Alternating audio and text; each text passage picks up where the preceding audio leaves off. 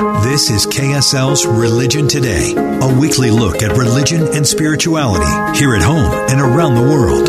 Now, here's your host, Martin Tanner, on KSL News Radio. Welcome. This is Religion Today. I'm your host, Martin Tanner.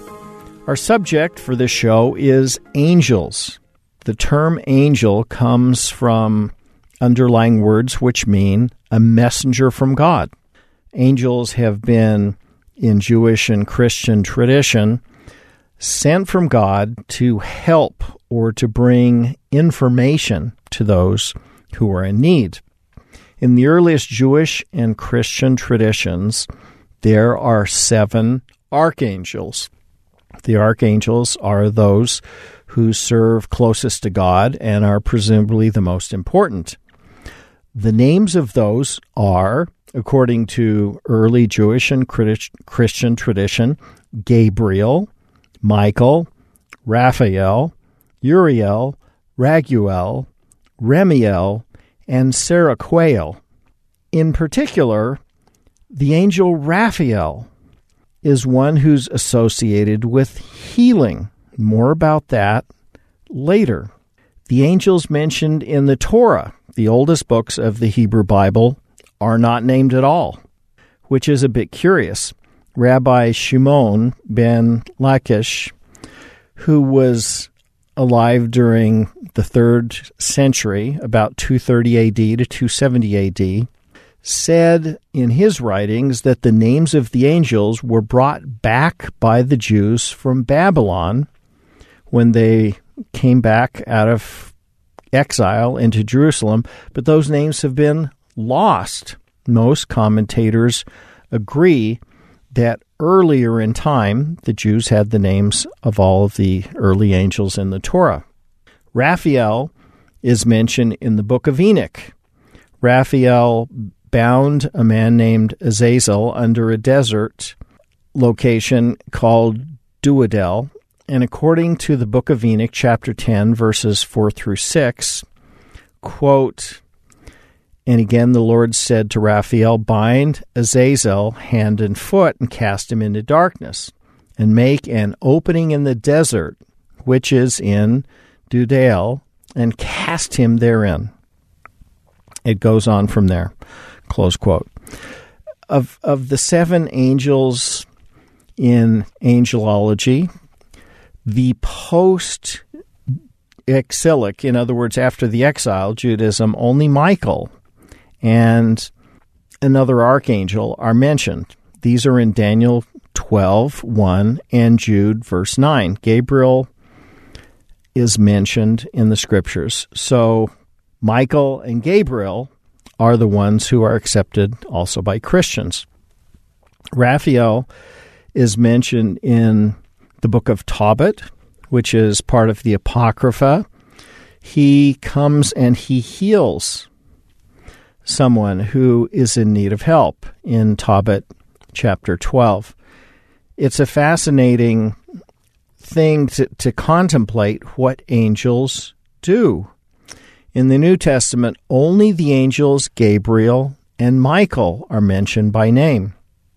You can find them in Luke chapter 1, verses 9 through 26, and in the book of Jude in verse 9.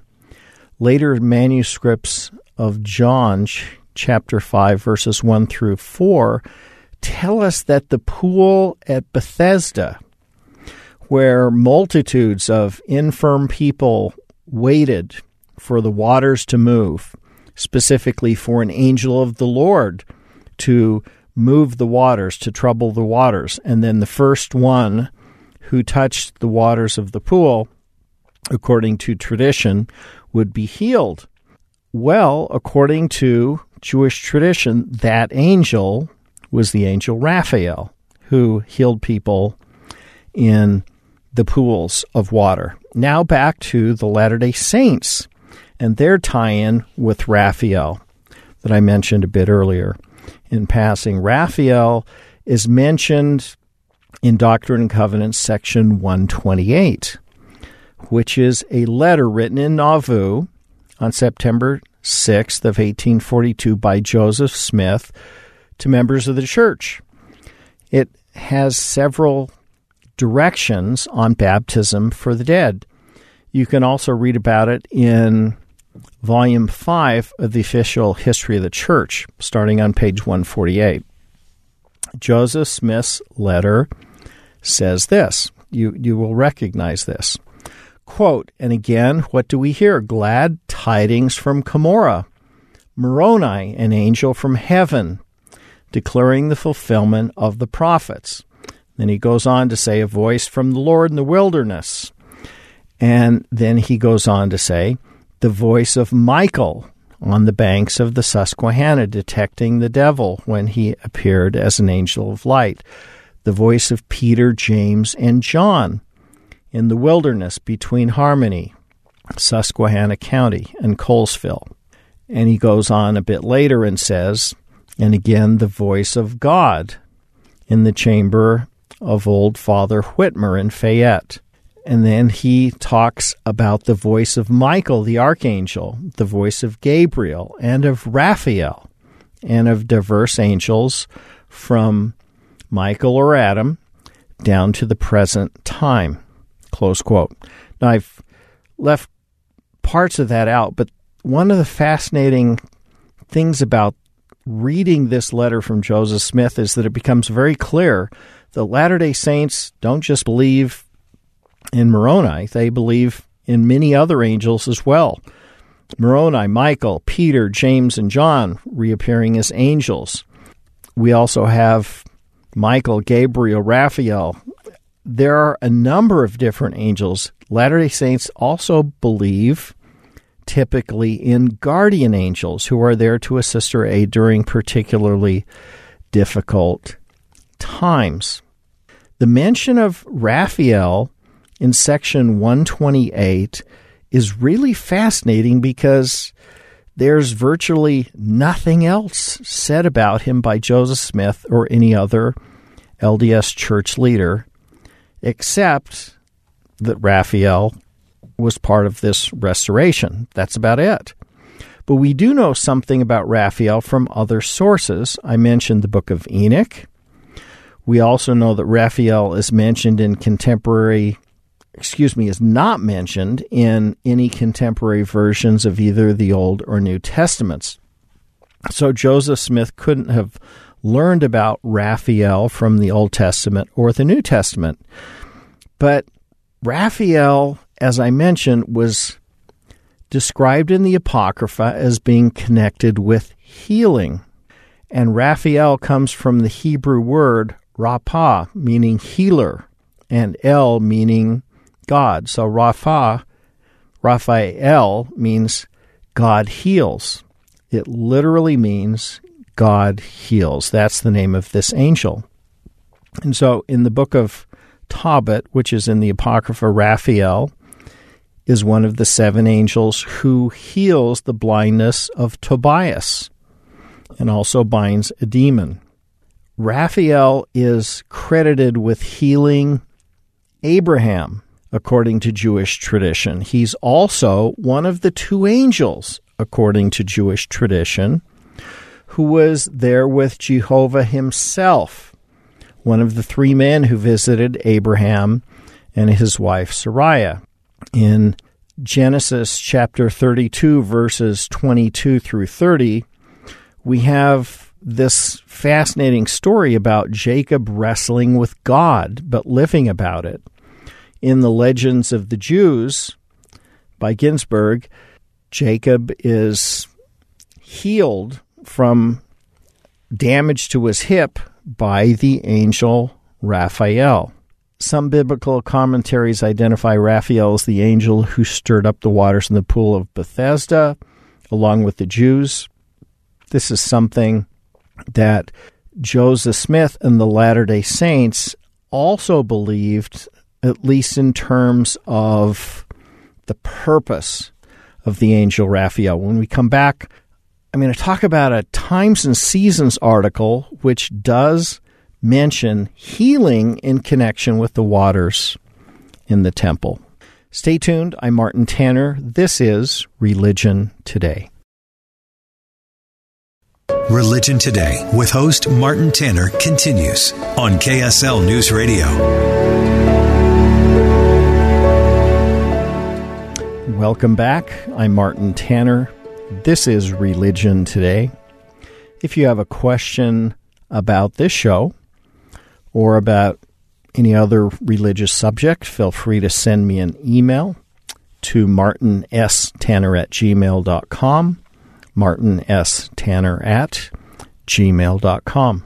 When we took our break, I mentioned that there was a Times and Seasons article that talked about healing, and made a peripheral reference to the angel Raphael. This is an October 12th, 1841, letter of the 12 Apostles, which was published in the Times and Seasons. And here's what it says. Zion has come, and her sons and daughters shall rejoice in her glory. The time has come when the great Jehovah would have a resting place on earth, a habitation for his chosen, where his law shall be revealed. And then it goes on and says, and what is going to happen in this place of Jehovah's habitation, the temple? Quote, the saints may enter the baptismal font for their dead relations, meaning their dead relatives, so that they may be judged according to men in the flesh and live according to God in the Spirit. It will also be a place, quote, over which heavenly messengers may watch and trouble the waters as in the days of old, so that when the sick are put therein, they shall be made whole. Close quote. So it's fascinating. This letter, October 12, 1841, indicates that the temple is also not just for baptisms for the dead in these fonts with water, but also for healing, emphasizing this dual purpose of the temple font. At an April conference in 1842, Joseph Smith said this, quote, baptisms for the dead and for the healing of the body must be in the font. Those coming into the church and those rebaptized may be baptized in the river, close quote. So he's talking about healings must be in the temple, but some people who do baptisms for the dead, at least at that time in history, could be baptized for the dead in a river. So here we have this idea of troubling the waters as in the days of old, as a reference to Raphael healing the healing angel at the pool of Bethesda. So that seems to be the idea here, that Raphael, one of the archangels who was healing people in the pool of Bethesda, was also summoned, or it was part of his calling, to heal people who enter the temple. The temple in the Church of Jesus Christ of Latter-day Saints has always been a place where healing of the sick and those who are in need has been a part. We have it now where people write on a prayer list for those to be healed, and it's often thought of as being done through earnest prayer in the house of God. But there was this idea earlier on where those who entered into the baptismal font could also be healed. At the dedication of the font in the endowment house in Salt Lake City, before the temple itself was completed, Wilford Woodruff recorded that the dedicatory prayer for the endowment house included this, quote, we now dedicate this font unto thee, O God. We consecrate it unto thee in the name of Jesus Christ. Let thine angel, O Lord, touch this water and this font with his finger. And then it goes on for a while and says that the sins of the living may be washed away, and that the sick may be healed of every infirmity, that we may be renewed in body and spirit in all things, close quote. Quite an interesting idea, a little bit different from the one that we have today about the purpose of the baptismal fonts.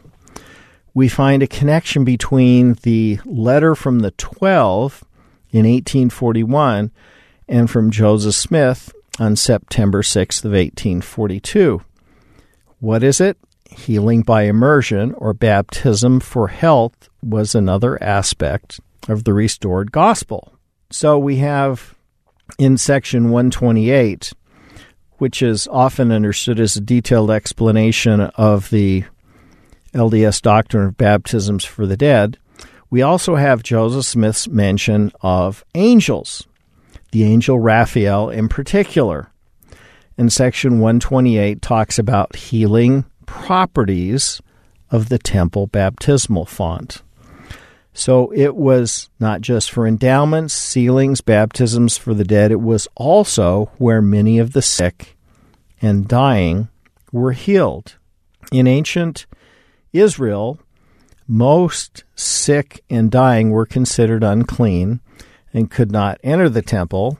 Instead of restricting the sick, as in ancient times, Joseph Smith administered rituals for their healing. As a result, in section 128, Raphael can be understood to be a ministering angel sent from God to the temples to physically and spiritually heal those in need. So angels can help us as our guardians, and there are those who, according to events such as the Cokeville miracle, where school children were going to be blown up by an evil guy who had taken them hostage, and where they were all saved by angels who, according to accounts, came through the children or through the ceiling of the Cokeville schoolhouse to help the children. Angels come to give aid and are often family members who have already lived in mortality and passed on. Joseph Smith taught that the angels who minister in this world are only those who have or will live here. And so it seems right that many of those who would help the school children would be their relatives. We also have a number of examples of people who have had appearances of what we would call angels. Many people don't describe it that way. They might say that one of their relatives came back to visit them and told them, don't forget to do this, or be sure to do that, or change your life in this way or that way. Those kinds of messages from loved ones who appear to us are indeed really manifestations of angels. Angels are part of the Latter-day Saint tradition, a very important part. They're also a part of early Christianity. Mary was visited by an angel who explained to her how she was going to become the mother of the Savior. We also have descriptions of angels in the Old Testament and also in the Apocrypha. This is a fascinating part of the Judeo-Christian history that many people outside of the LDS faith don't really know much about or seem to care much about. But in the Latter-day Saint tradition, this is at the core. The restoration after the visitation of the Father and the Son in the first vision took place at the direction and with the aid of Angel Moroni, of angels Peter, James, and John, apparently of the angel Raphael, and of Michael, and many, many others. I hope you've enjoyed this short discussion, this overview about angels. Join me again next week. I'm Martin Tanner. This is Religion Today.